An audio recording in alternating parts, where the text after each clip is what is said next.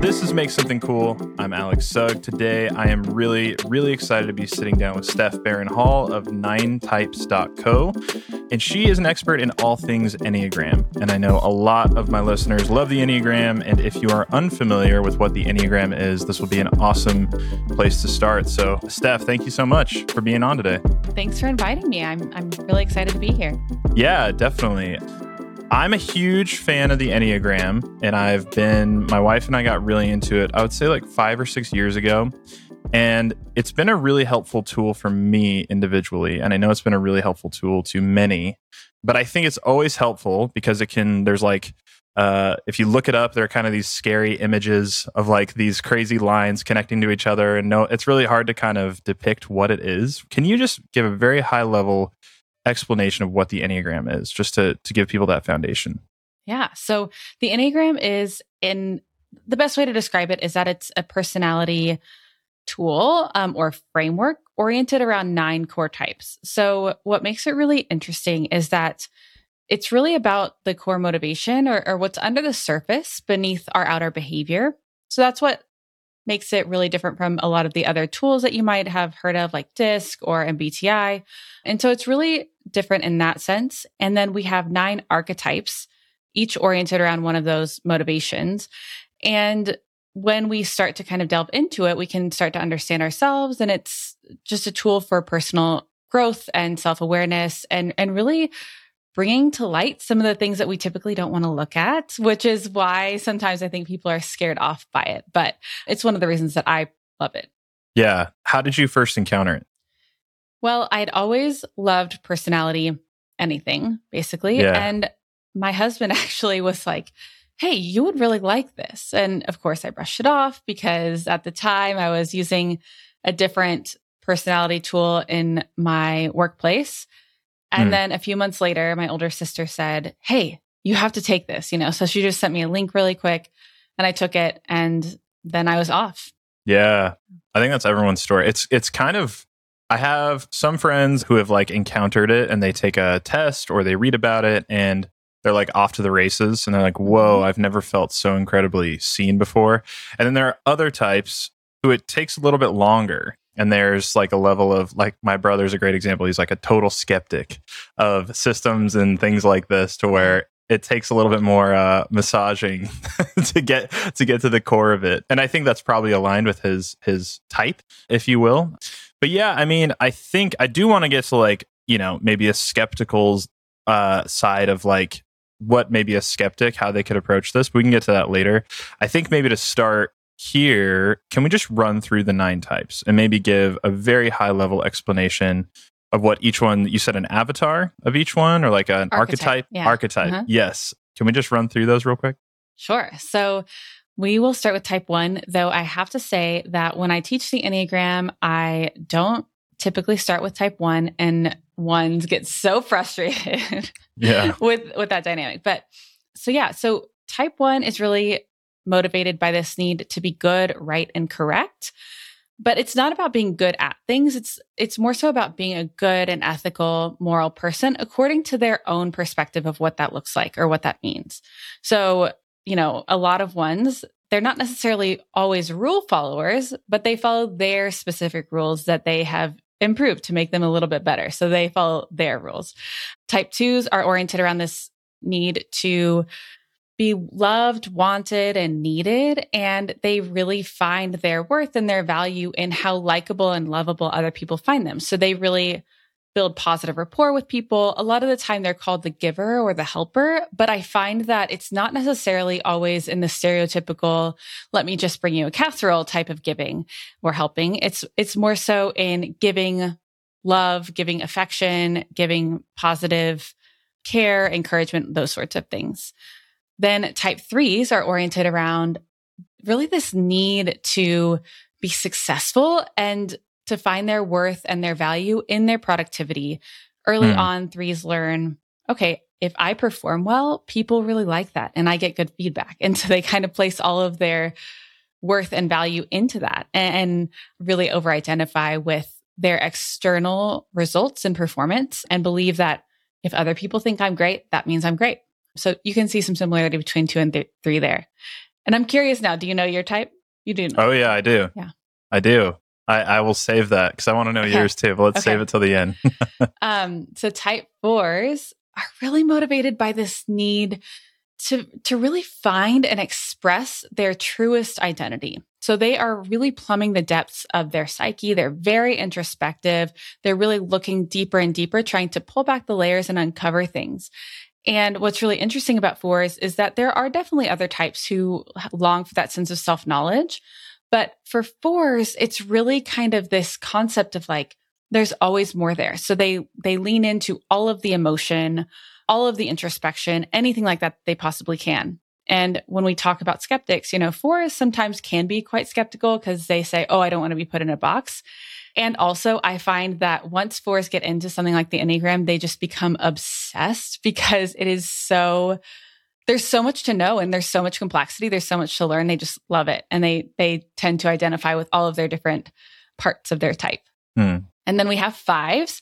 So 5s are motivated by this need to be competent and self-sufficient. And so they really want to be capable of taking care of themselves without needing anything from anyone else, which means that sometimes 5s really decrease the amount that they need from the world, and they gather a lot of knowledge and information and data, and they really remove themselves from any sort of emotional realm, even though they have that, but they remove themselves, create space so that they can process through information and keep themselves in this very, in some ways, isolated, but very steady, objective, self-sufficient existence.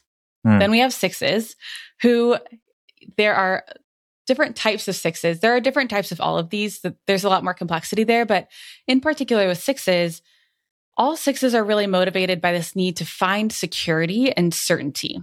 So that's what they're really after. They want to feel certain.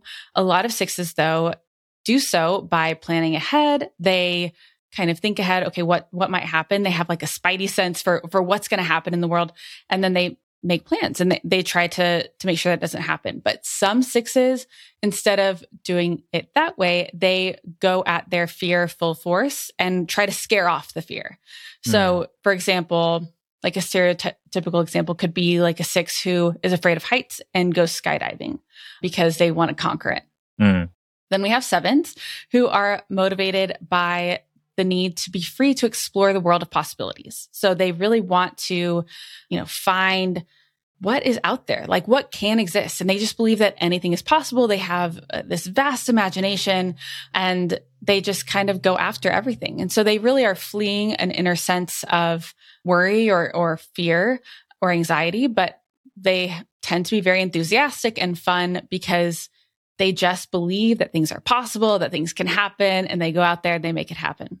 Then we have 8s who are motivated by the need to be against. And it's not against in the sense of being contrarian, but it's against in the sense of really pushing back, like wanting to say, okay, you can't conquer me. You can't control me. You can't overtake me or be more powerful than I am. So they have this strength and toughness.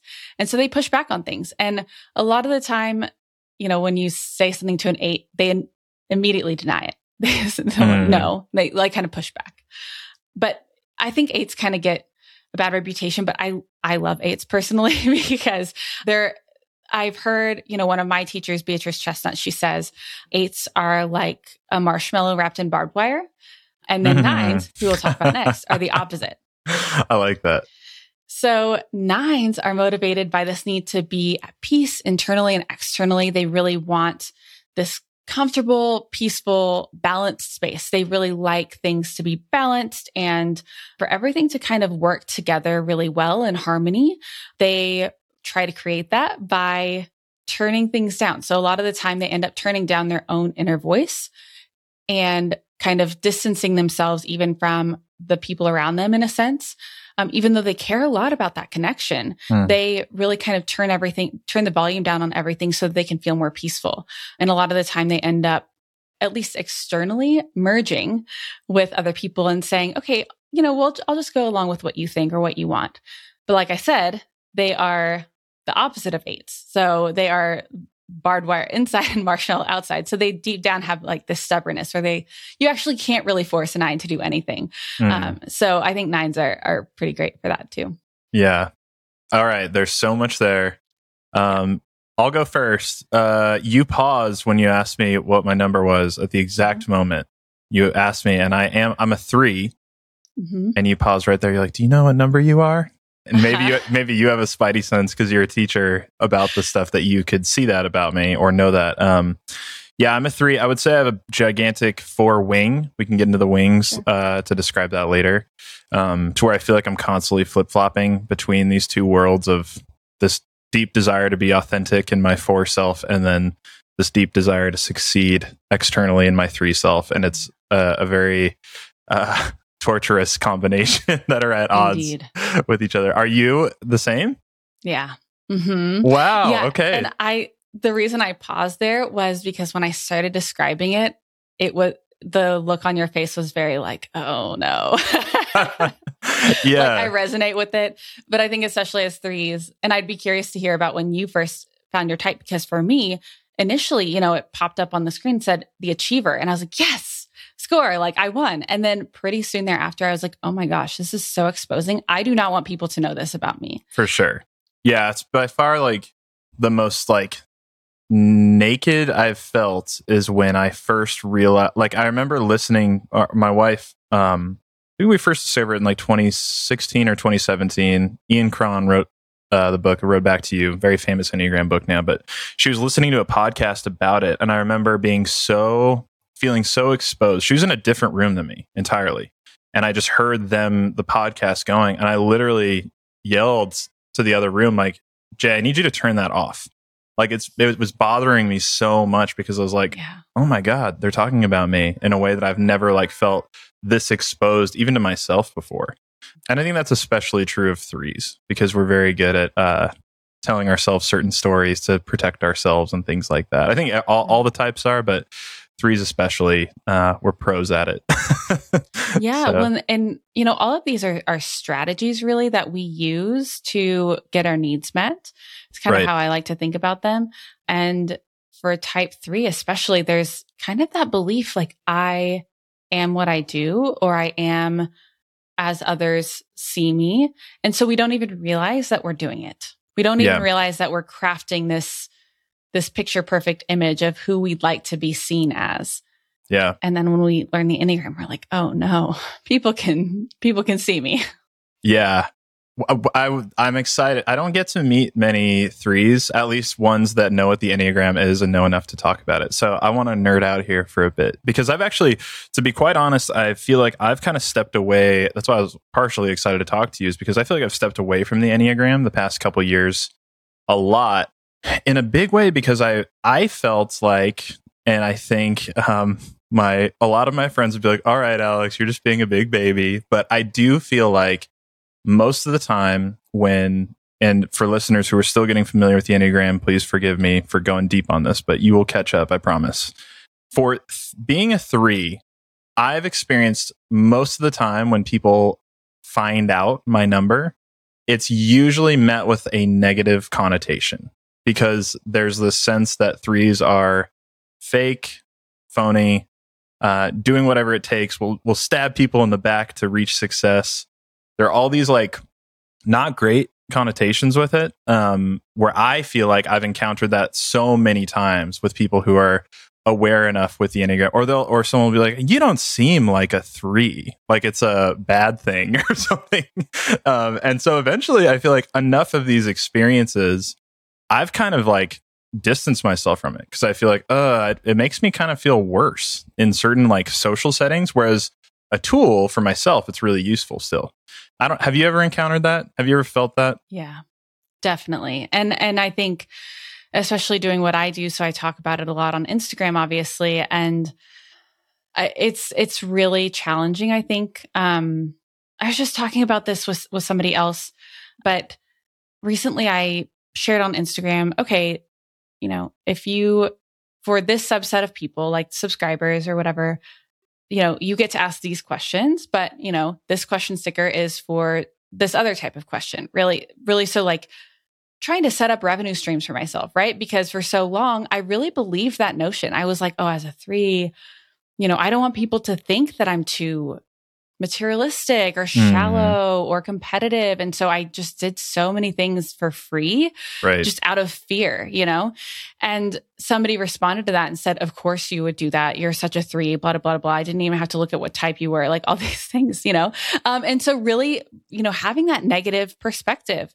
And I've actually heard that concept of how people will push back on that and put you in this bucket just based on being a 3. And it's really frustrating and really challenging because for me, I know that's not my perspective or how I am.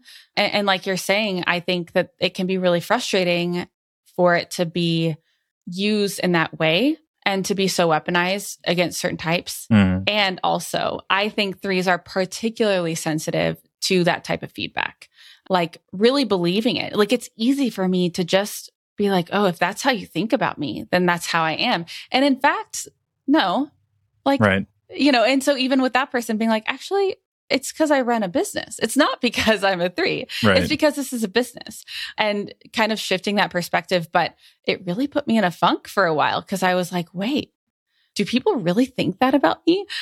And so that I think can be frustrating, and it really does turn people off. And one of the ways, that I have thought about that is there aren't very many people on Instagram who are teaching the Enneagram in the way that I do, who are also 3s. I found, I think there tend to be a lot more 4s or 2s.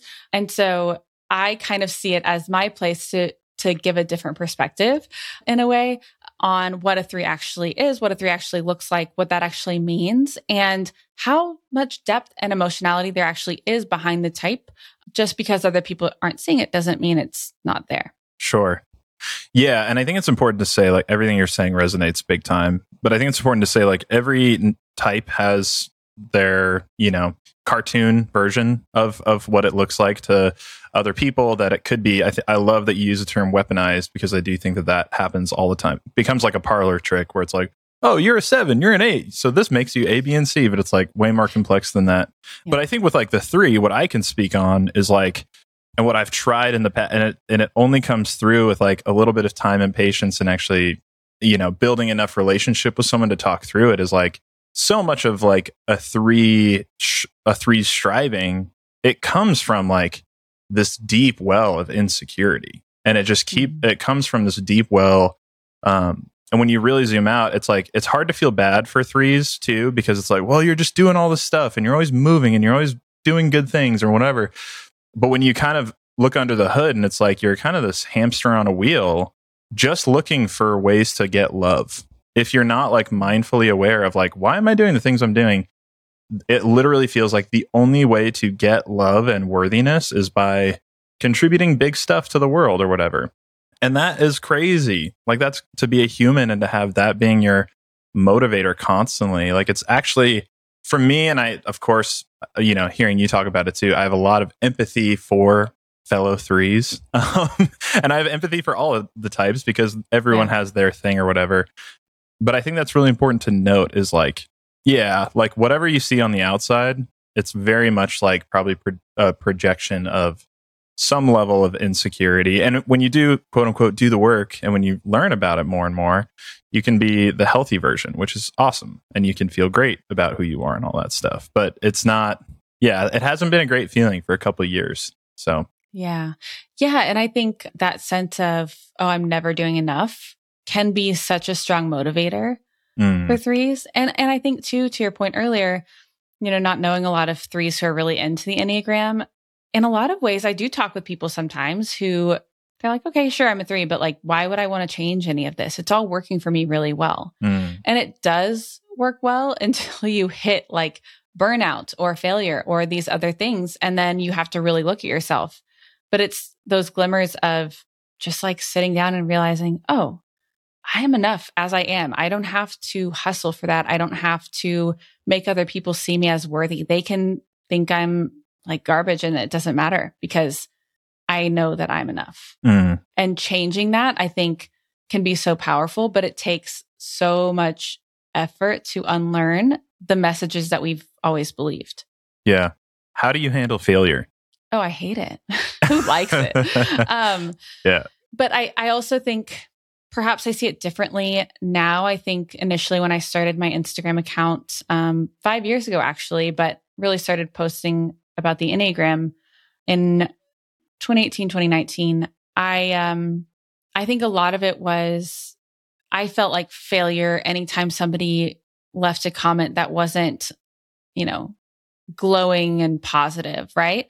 But doing it for this long, I don't see it that way anymore. Like that feels like, oh, that's just like another day, and everyone gets to have their own opinion and it's fine, and moving through that, though other types of failure I think are still really challenging. I mean, they always are. And so what I try to go back to is like, what am I making this mean about me? And is that actually true? And most of the time, the message that I am really internalizing is not true, and there's all this fear of, just fear of failure, fear of being worthless, fear of just kind of dissolving into nothing if I stop being so busy all the time. And knowing that that's not true, right? Like knowing that I will be okay if I'm not so busy all the time, and then actually taking action and integrating that into my regular day-to-day life. I think that's helpful. But yeah, I don't like failure. Yeah. But I'm intentionally desensitizing myself to it. Yeah.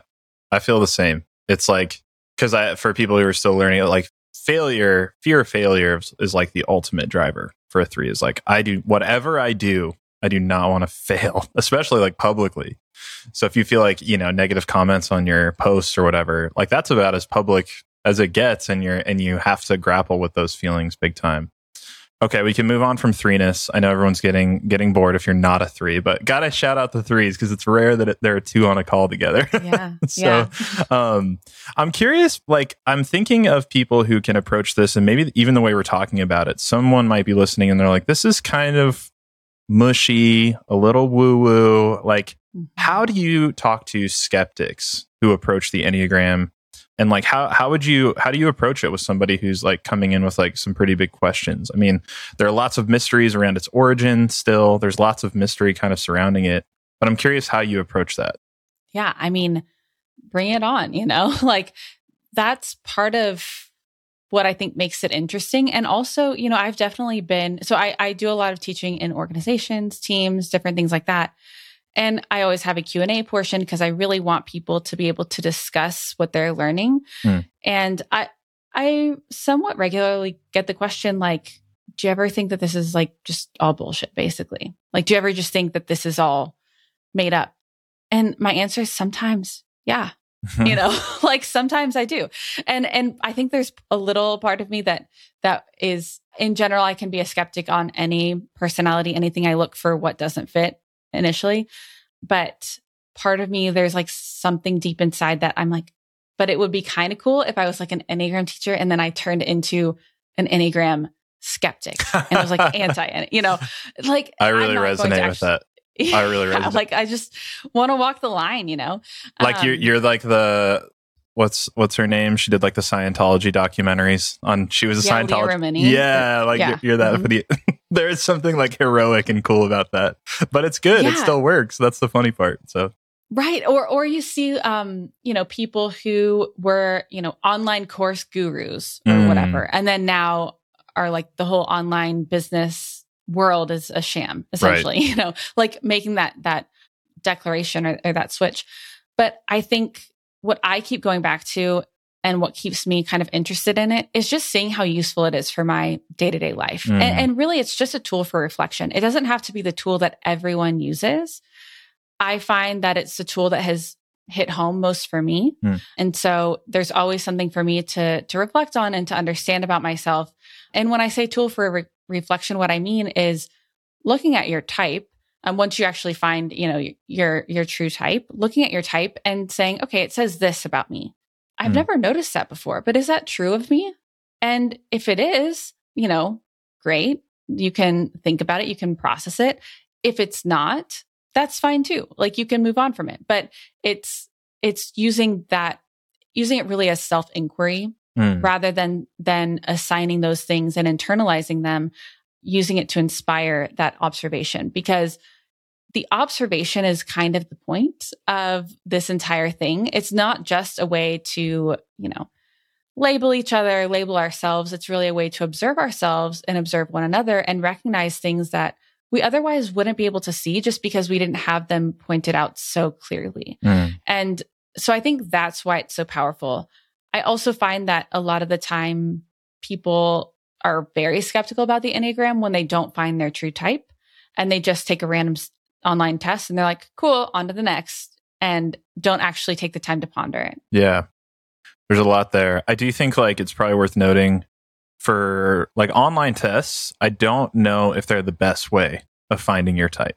Because I think in so many ways, we all like to think we're objective, but I think a lot of people will be filling out one of these Enneagram tests and they are kind of projecting more of who they think they are or want to be, maybe, versus what's real. And then you get these results where you're kind of like, this doesn't really resonate. This is probably this is just another, astrology. This is just kind of BS or whatever people think. But that's if you're not careful, that's how you can kind of land on bad results. What's the best way, would you say, for people to find their type? Yeah, I used to be team anti-test, but now I am more accepting of them only because I found that without an assessment of some sort, people generally don't know where to start. Right. So I say take, whatever assessment. There are a couple that I recommend. I like the Truity one. If you're looking for one that's free, I like the CP Enneagram Compass assessment. I also like the IEQ 9. Those latter two, though, are more expensive. So a lot of the time people just go for the Truity assessment. But the IEQ 9, so the producer of this podcast, Josh, he's also an Enneagram trained. He's actually how you and I connected. He gave me the IEQ 9. We went through it, and that thing is in depth. It's intense. There's a lot of information there. It's really cool. It is. It's so interesting, so fascinating. And the Compass assessment from CP Enneagram, I think, is similar in some ways, and also has a lot of really great info. So I think both of those are basically the top ones, I'd say. But, like I said, they are in that pricier range. Yeah. But yeah, so I say check out those top 3 results. If your top 3 results are really similar, then check out maybe the top 4 and just read about them. Look deeper.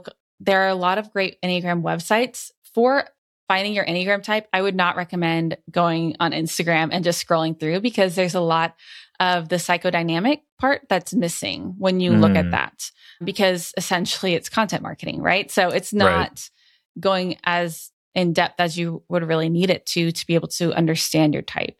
But of course, if you do take something like the IEQ 9, you're going to get a direct result, and it will probably be a lot more accurate than some of the free tests.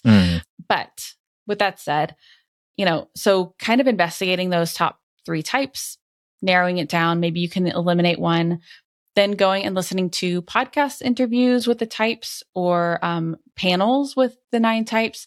I think those can be really useful because hearing yourself described from somebody else, kind of like what you were saying earlier about hearing it on a podcast, it's just, oh, wow, that's so clarifying. You're like, wow, that person just said my thoughts out loud. And so I think that can be really helpful.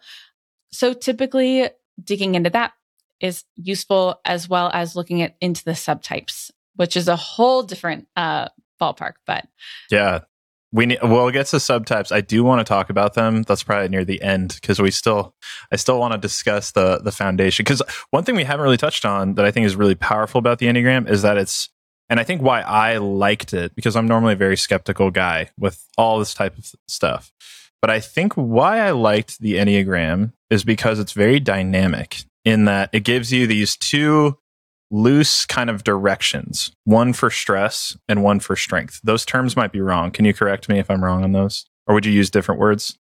Well, in general, I use the arrows a little bit differently. Okay. And I see them both as stress and, growth arrows. So you can access either arrow, either direction. And when I say arrow, what we're talking about is the lines that you're connected to on the Enneagram symbol. So if you look at the Enneagram symbol itself, you'll see your type.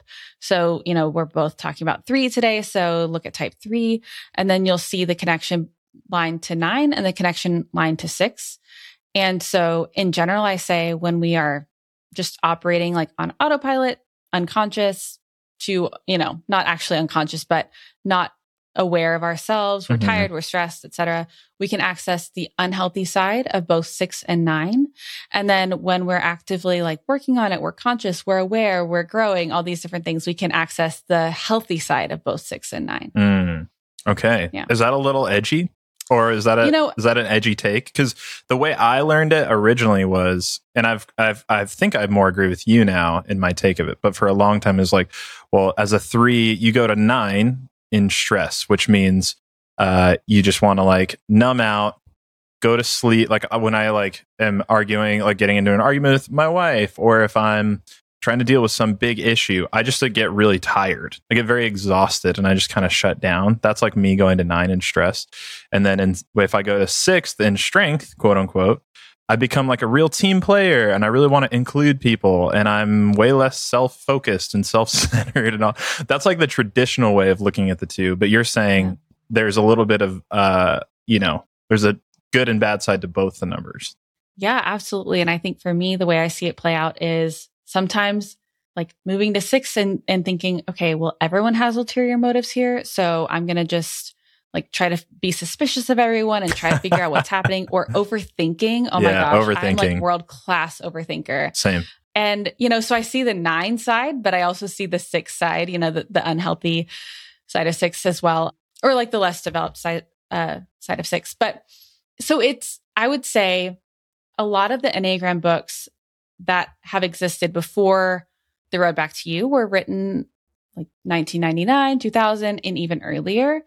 And even, a lot of people love The Wisdom of the Enneagram by Don Risso and Russ Hudson, which I also love. I think it's a fantastic book. But even now, Russ Hudson, I think, doesn't teach the arrows exactly that way anymore. And so the first book that I read that introduced it the way that I teach it now is from Beatrice Chestnut. It's called The Complete Enneagram.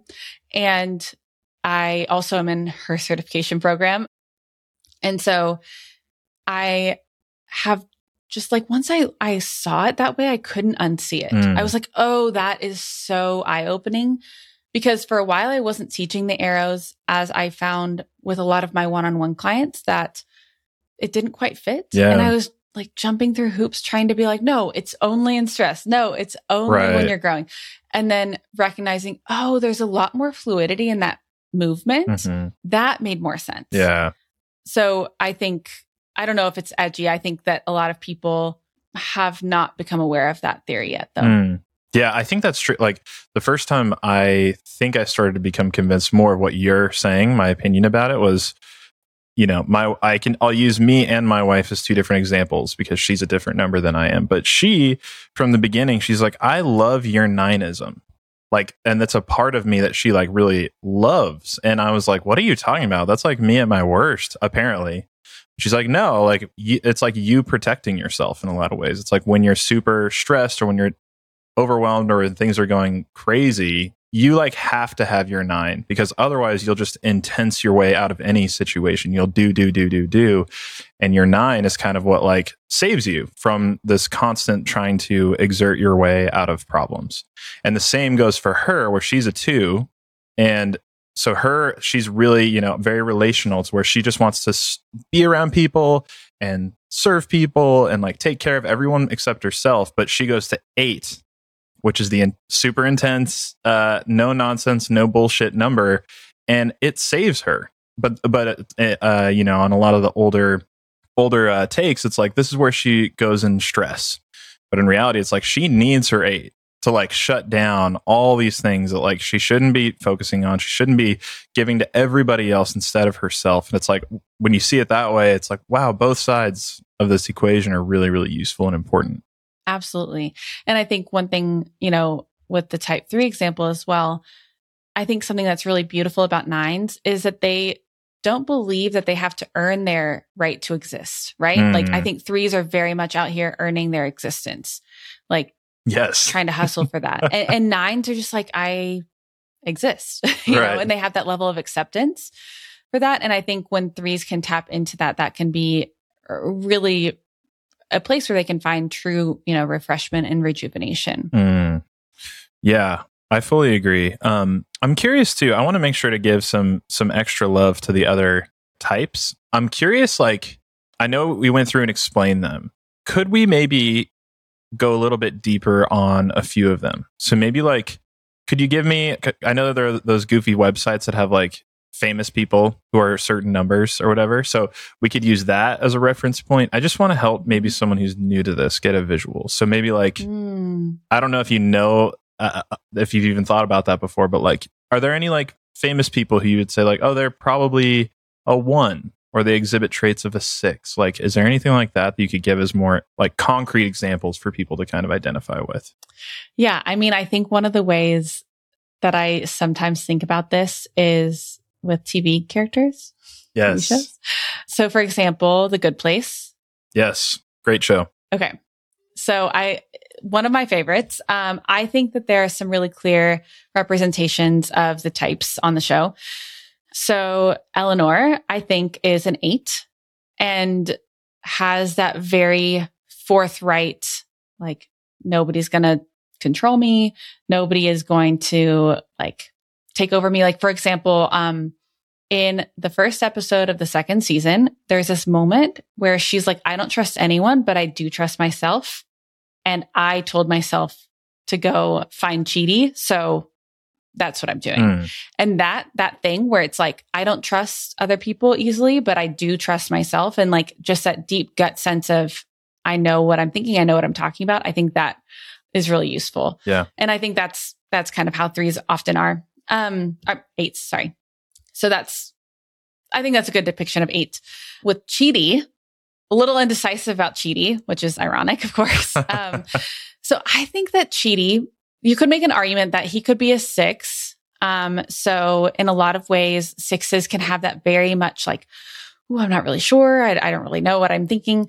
In a lot of ways, I've seen people say that they think he's a 5. I understand the reasoning. So the reason people would say that is he's a philosophy professor. I've definitely had friends who are getting a master's in philosophy who are 5s, right? But I think it's really difficult to depict a 5 on a TV show because so much of what is happening for 5s is happening behind the scenes. Yeah. It's not, they're not verbally processing things like Chidi is, right? They're typically processing internally. So you would literally see somebody who has fully formed thoughts and ideas come and bring them and present them and then move on. So I think that's my argument for why Chidi is a bit more of a 6, but really looking for that sense of certainty and also in a lot of ways looking for a sense of structure and wanting to have some ideals to guide him.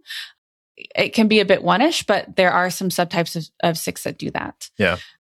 When we think of Tahani, I would say, so she could be a 3. I definitely think there's a lot of 3 there and very much the way that she goes and talks about, the people that she knows and name drops constantly. However, I could also see her being quite 2-ish, specifically the social subtype of type 2. Can be very much that way because very much looking at the social status and climbing the social ladder, feeling that sense of belonging from who she knows. Yes. I love that. This is so good.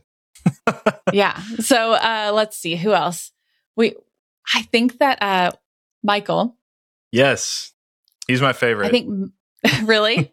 Yeah. I think that he could be a 3. Okay. He really wants his boss's approval. I need to find which ones. I may have it mixed up. Michael. Okay. Good Place. Ted Danson. Oh yeah. Mm-hmm. I was thinking of the other guy. Jason. Yes, I love Jason. Yeah, Ted. This is Ted Danson's character. He has 3 energy. Yeah, a lot of 3 there. So Jason, I feel okay. I think that he's quite 7-ish. Mm-hmm. I love Jason. And I also just want to say that I think a lot of the time I've heard this pushback from other people as well. Like sevens can be quite cerebral and very analytical. Mhm. They are in the head triad of the Enneagram, so they use their mental faculties a lot. But when we talk about them in terms of TV characters, a lot of the time we just pick, as Eleanor titles Jason, the hot dummy, and say that they're a seven. Right. And so there are other shades of seven, but Jason, I think, is an example. But, staying in that sort of show universe, if you think about Chris Traeger from Parks and Rec, Yes. I think he is a self-preservation seven. So a lot of the time people tag him as type 3, but I actually find him to be much more 7. Yeah. That's a good one. Mhm. That's a really good one. Cause I do not identify. I think when watching, cause I remember watching Parks and Rec, and Jay and I both were like, who are the Enneagram types of this? Cause she really resonates with Leslie Knope. My wife is a social 2, what you described earlier. And Leslie probably is a social 2. Yeah. So they definitely resonate. And I was like, I wonder if Chris Traeger, that's Rob Lowe, right? Yep. Yeah. He had like 3 energy, but I was like, I don't know. He has something going on, but not quite. Yeah. Yeah. And I do also think that what is tricky about TV characters is that depending on the season, they might be a different type, Right. to be honest. Right. Yeah. They need that character arc, the change or whatever. Yeah.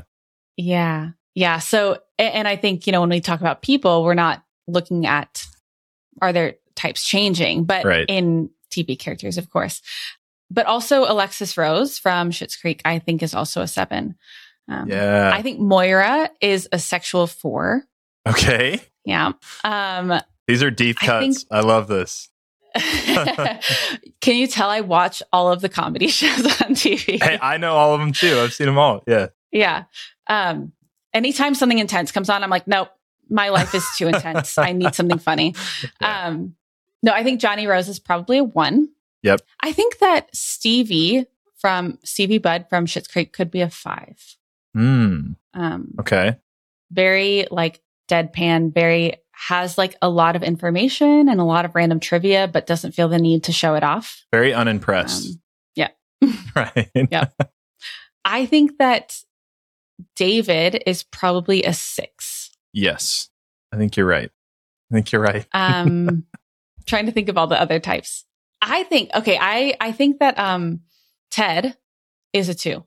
And Ted Lasso. No, Ted. Oh yeah, the Mullins from- veterinarian for sure. Mhm. Yes. Would Yeah. Ted Lasso be a 2?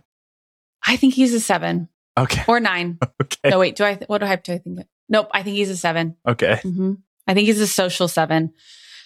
But other people think that he's a 2, and other people think he's a 9. So Okay, I could see all of them.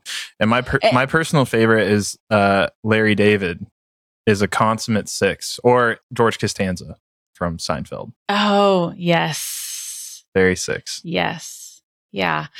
It's so funny because I think this is a fun thing to talk about because it's purely subjective. Yeah. Like there are certain things, but you could really make an argument for so many different types for all of them. So it can kind of be fun to go down that rabbit trail. True. I think it's funny because earlier I mentioned like turning it into a parlor trick and like pointing out each other's side, and that's literally what we're doing. Yes. So I think in that sense, it's good fun. But I do think again, I know we talked about it earlier on as far as 3s go, just like the real need to be careful when we're discussing it. And also when other people are kind of going through their personal journey with it. I'm curious. We talked a little bit about the direction. So numbers going from one to the other.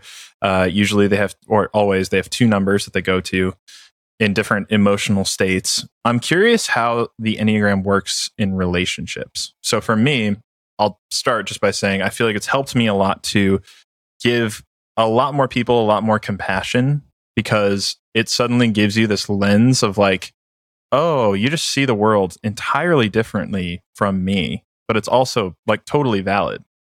I don't know. I'm curious how the Enneagram can work well or not well in relationships. Yeah, I think it can be really useful because it gives you that sense of curiosity of really being able to take that other person's perspective.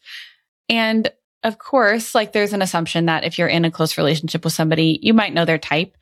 And I don't really recommend typing people like we just were with TV characters. I like TV characters. I think that's a fun way to think about typing, but I resist typing other like actual people because I don't want to pigeonhole people into a specific type because it's really their own self-discovery journey.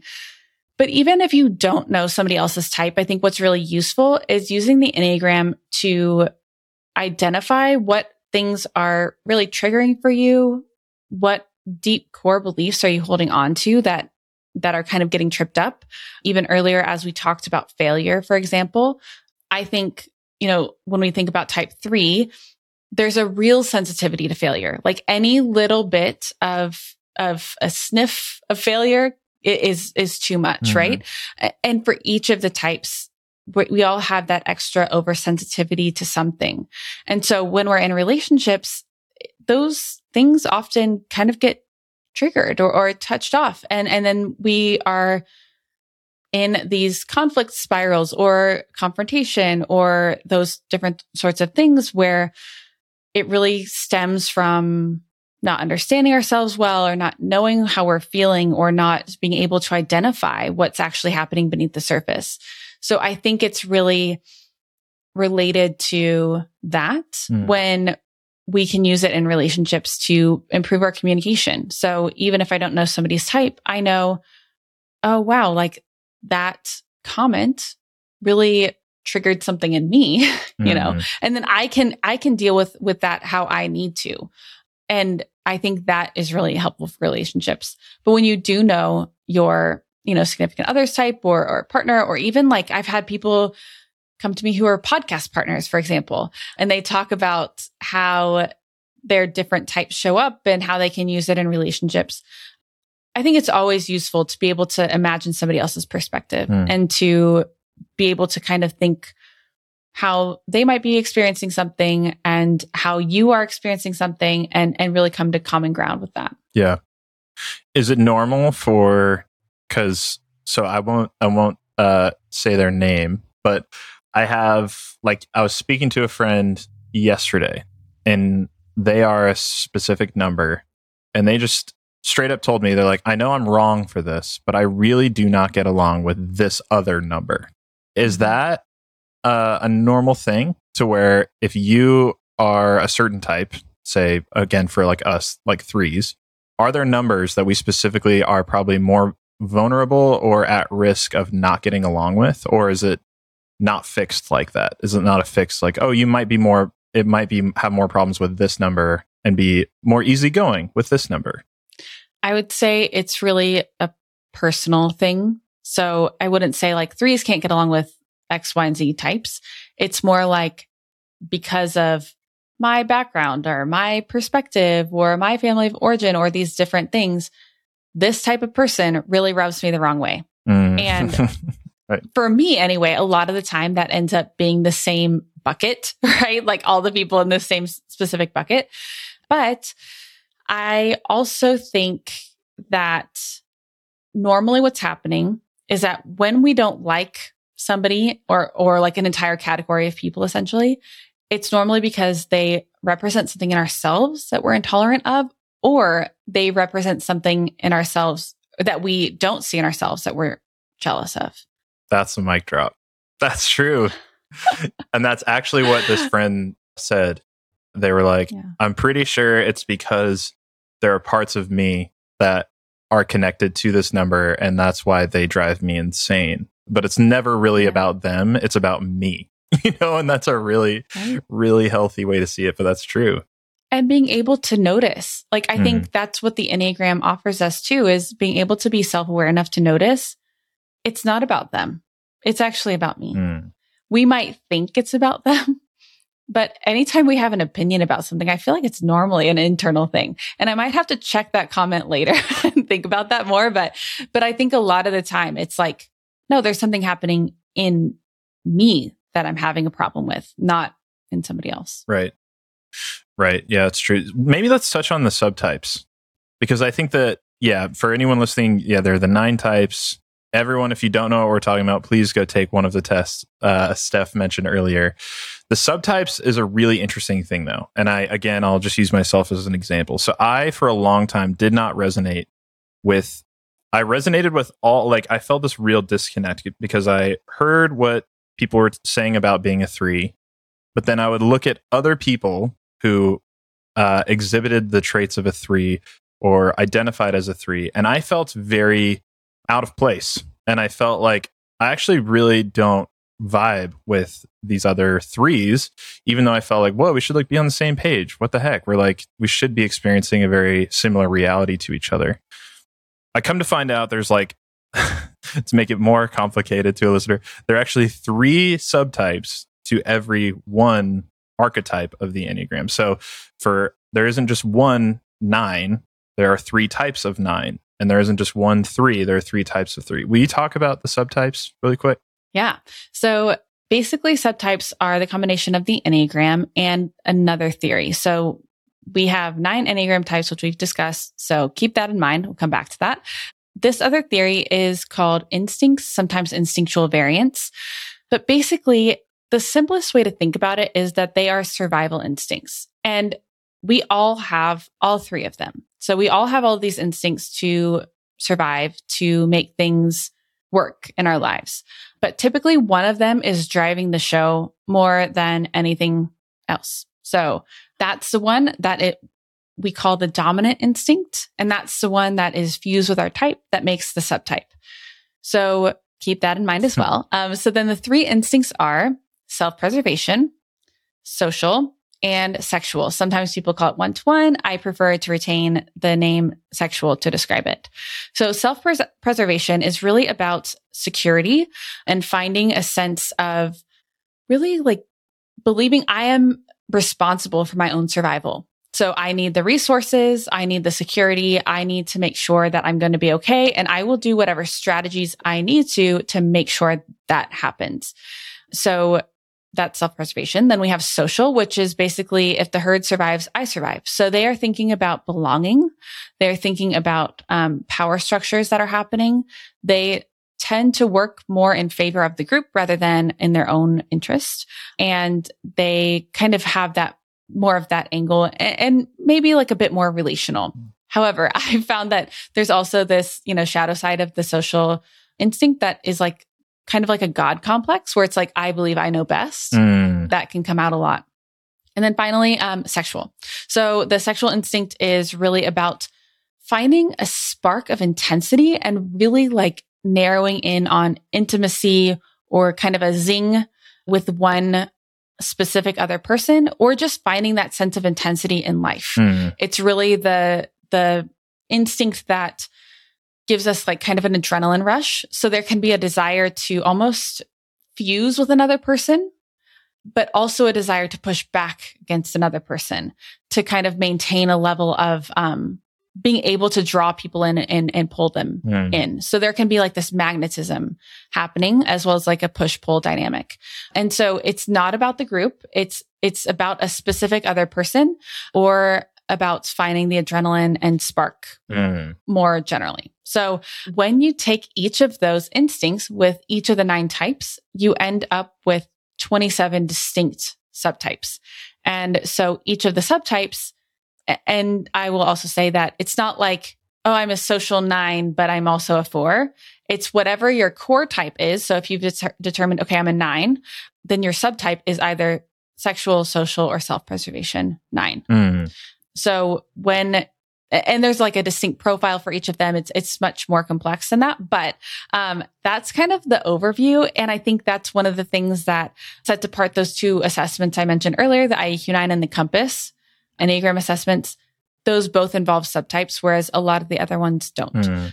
But there's just so much more complexity there. And I find that a lot of the time when we think about skeptics, people who push back on the Enneagram, a lot of the time they're not one of the subtypes that's most commonly discussed. And so they're not finding themselves on Instagram. They're not finding themselves on the descriptions of the types, right, or even in a lot of books. And so that's why they don't resonate. Right.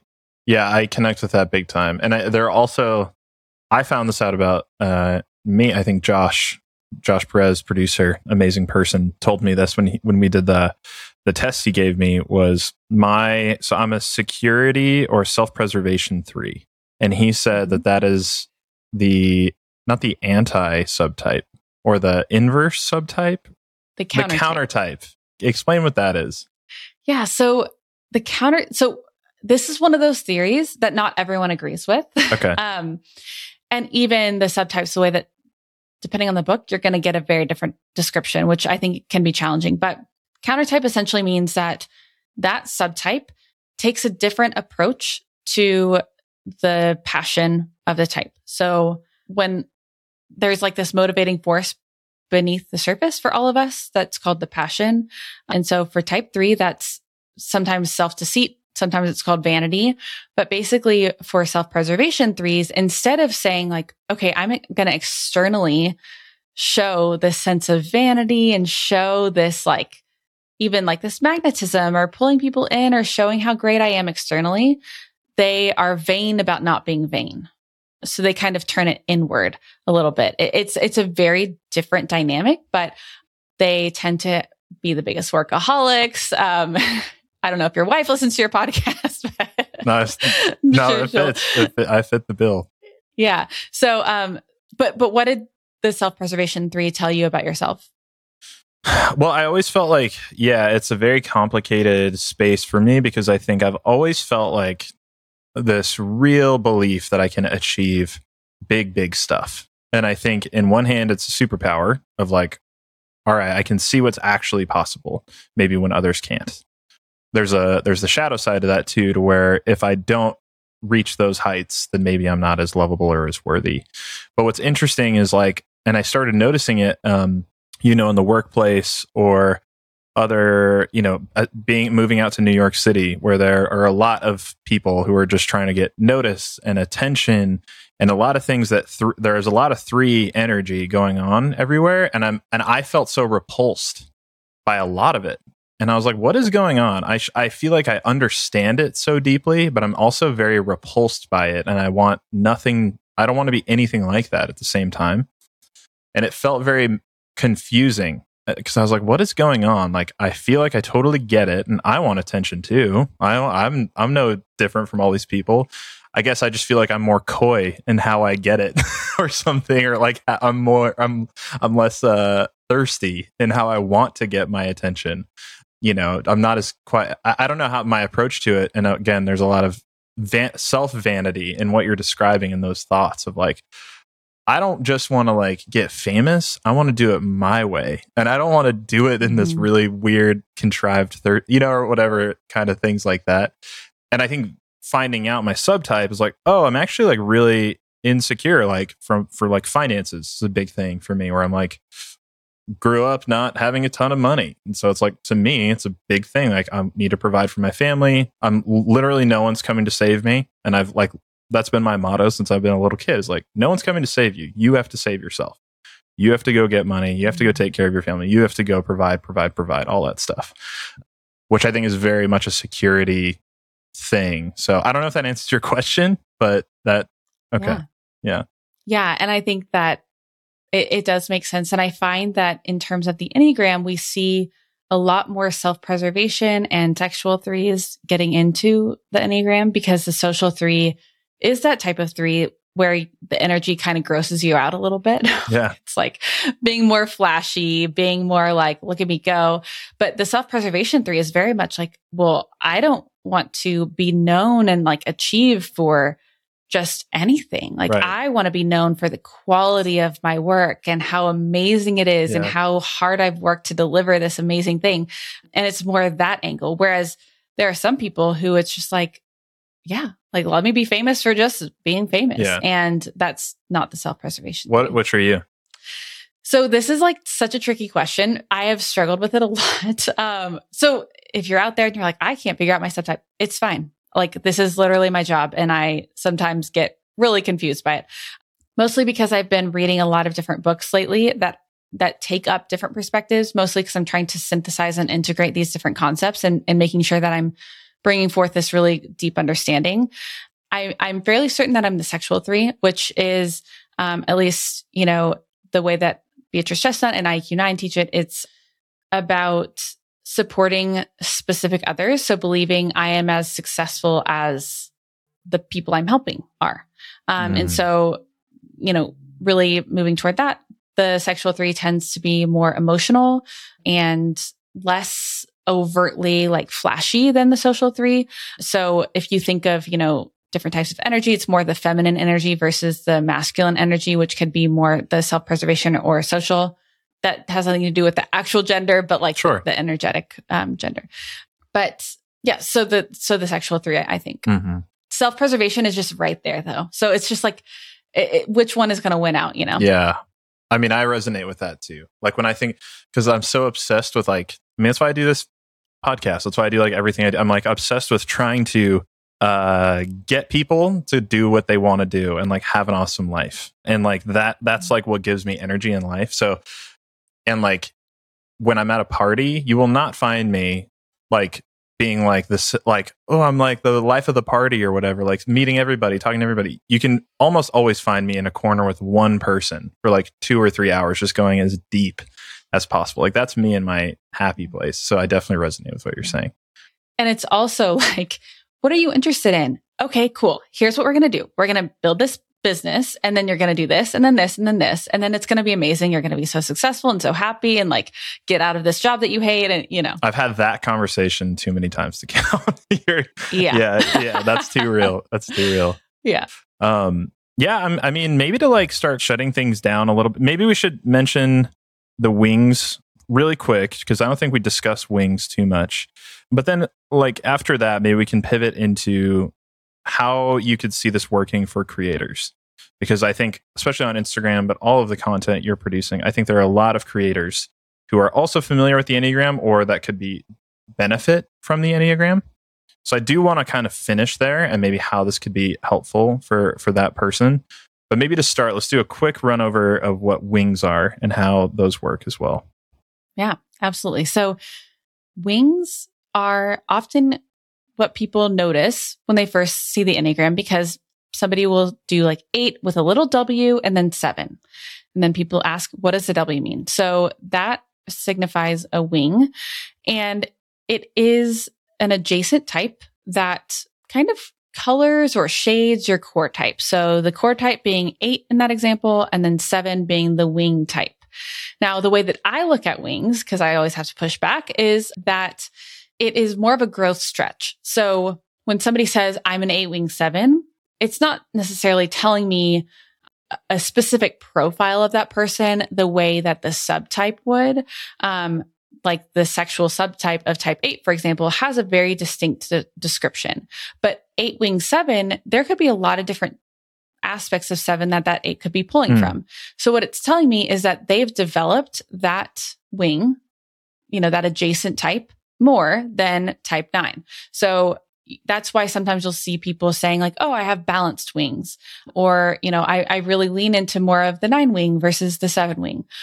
Now, the most important thing here, though, just to go out and on the internet and not have people yell at you, is that it has to be an adjacent type. Yes. So when you think of the Enneagram symbol, it really is a circle, and it goes 1 through 9. So 9 and 1 are next to each other, but 9 and 4 are not, or 9 and 3 are not. So you could be a 9 wing 1 or a 9 wing 8. But it just has to be that adjacent type. But to figure out which wing you lean into more, I would say look at the descriptions of those adjacent types and figure out, okay, which one do I resonate with more? And Alex, like you were saying earlier, you pull more from type 4. So you really see that show up. And I tend to be the same way in a lot of ways. So one way to kind of grow then is to think, okay, how can I pull from this other wing then? How can I pull from type 2? Or if you're an 8 wing 7, how can I pull from type 9? And I really think that different seasons of life demand different things from us. And so that's one of the reasons why we see that shift and change. But, you can learn to pull from the other side. Yeah. I have to ask, as an Enneagram teacher, being totally honest, do you die a little inside when someone's like, yeah, I'm a 7 wing 4? Or when they're like, because I don't want to be an asshole about it. And I'm also just like, oh God, I don't. I know. I feel like an elitist asshole because I'm just like a nerd with it. And then well, actually, that is not how that works. Usually I'm just like, cool. I let it be. But for you, when it's your job, I'm sure you're just like, well, it doesn't really work that way. Yeah. So it just, if I'm like at a party or something, I'm not going to be like, well, actually, because that doesn't make people feel good. People don't like to hear that. And they're going to walk away being like, well, and I'm never talking to them again. I fully agree. And there's already enough, like, even people who are listening to this podcast are going to be like, God, they're saying all these numbers and it's just this annoying, weird system. And it feels very exclusive. If you don't like get it, and if you haven't like kind of fallen into the rabbit hole, it can be one of the most annoying things to have like happening in the background. So the last thing you want to do, especially as somebody who really believes in it as a system, it's literally what you're building your livelihood on. You don't want to turn people off from it. Like, right. Yeah. And I have a renewed empathy for that because I recently started listening to a human design podcast and I was like, I don't know what words are they saying? And so I have to remember that this language that I speak so fluently at this point is not easy to pick up. And it's from years of experience and research, For sure. Not just a quick podcast. Definitely. Okay. Enneagram for creators. Yeah. Are you thinking about like, how can they use it or? Yeah, I'm thinking about, if you can imagine, someone listening who is either already creating whatever that looks like for them. That could be cooking, that could be writing blogs, that could be making YouTube videos, that could be whatever creativity means to them. Just putting new things into the world, but maybe they've either hit a wall a little bit, and they might want to use something like the Enneagram to help them, or maybe they're thinking about starting creating. Like, are there ways that you feel like the Enneagram can help creators specifically? Yeah, when I think about creators, I naturally think about entrepreneurs because even if it's not immediately putting cash in your wallet, there is a way that creating anything, there's an entrepreneurial spirit to it. And so it's a workshop that I've taught multiple times because I find the Enneagram can be so useful for entrepreneurship and creating things, just because what we run into there is the same thing that we run into in our daily lives. So I'd say two different ways to use it. One is to look at your strengths. Like, use the Enneagram maybe to really observe what you're good at. I think a lot of people who are really creative, there can be a bent toward looking at what you're not good at yet because you're looking at the ideal and seeing, even if it's art or if it's music, you aspire to this thing that you believe is possible and you're not there yet. Right. Your skills haven't caught up, whatever. So it can be really useful to help you look at, okay, where are my strengths? Like, what am I actually doing well? What am I actually seeing that other people aren't seeing? And then I think for each specific type, there can be, even more of a narrow focus, but then looking at what things are tripping me up. So if it's procrastination, why? What is the thing? Is it because I'm seeking perfectionism? Is it because I am putting other people's stuff ahead of mine? All these different ways that we tend to trip ourselves up just by operating unconsciously or in a way that's really unaware of what's driving us. So I think that can be really useful, and using it as a space to get really curious about yourself and what's happening beneath the surface. And again, I think the Enneagram can open up that entire world, or that entire different perspective, that entire different way of looking at yourself. And so if you are wanting to start something new, or you're wanting to maybe even refound whatever project you're doing now, I think that's a really great time to do it, because to look at the Enneagram and integrate it, because you can start to see, okay, my natural bent might be this way, but to make this successful, I need to borrow some of this or practice this other thing. And a lot of the times, the things that we need to borrow or that we need to integrate are the things that are recommended most for our type for growth practices. So whether that's integrating more emotion, or whether that's being more decisive or being less perfectionistic, all of those sorts of things can help. Yeah, I agree. I think there's a big piece of what you're saying too around, like, in a way, it kind of opens you up to be even more authentic too. I think for me, I have a very entrepreneurial spirit. I've had it for a long time, and that's not weird for threes. It's like a lot of 3s feel that. But I've always felt like somewhat like, and maybe this is my 4-ness or my self-preservation-ness or whatever, or maybe just Alex-ness, whatever it is. I've always felt like there's a little bit like inside me that's like, I can't, like a lot of the business stuff out there that like I follow and like, it can feel a little like dry and soulless to me in a way that's like, oh, that just means I need to go like fill that gap. Like that's miracle morning. Yeah, exactly. Exactly. Yeah. Like I've read all the books and I still feel like, oh, there's just something not quite right here. And I think that I've realized over time, like, well, there's nothing quite right for me yet because it's my job to go make it. And I'm like perfectly made to be Alex in the way that I am to go do the thing that I think would be cool. And I think everyone listening, you have your own very specific path that no one else has ever paved before. And I think that the Enneagram is, in a lot of ways, very freeing to be like, oh, if I'm a certain type, to your point, like, oh, maybe I don't naturally have those skills to do A, B, and C, but I can go borrow and lean into those now, knowing that I'm not broken or there's nothing wrong with me. It's just I'm not naturally very good at those things. Mm-hmm. But yeah, I think like there's a level of authenticity to be found in your creative work when you use the Enneagram right. Yeah. And recognizing it doesn't have to fit the mold. Yeah. And you can probably find somebody who will speak to that thing that you need more of. So it doesn't have to be one specific podcaster or marketing coach or whatever. It could be a variety of things, and it might not even be, the specific mentor you think that you need, but you could probably find some concept that really resonates with you that you can integrate and just, forget about the way that things should be and do it your own way. I think that's my continual lesson. I love that. It's an awesome place to wrap up. Steph, thank you so much for being on. I think this is an awesome primer, introduction, discussion around the Enneagram. I'm curious, where do you want people to go find you? Obviously, 9 Types on Instagram. Maybe plug whatever you want people to go check out. Yeah, so you can follow me on Instagram at 9typesco or check out my website, 9types.co. Both places you'll find links where you can take an assessment, and then you can download my self-typing guide, which will walk you through the entire process. I also have a course for people who are like, okay, I know my type. I'm ready to dive deeper. It's called Enneagram IRL or Enneagram in Real Life. And it just walks you through the entire thing. I mean, it's really in depth. So I would definitely recommend checking that out. And I also have a podcast. So since you're already in your podcast app, check out Enneagram in Real Life, the podcast. And I have guests on interview style and just get to hear from them and hear them talk about their types. I think that's the most powerful way to experience the Enneagram. Definitely. And I can vouch for the podcast I've heard. Really, really good.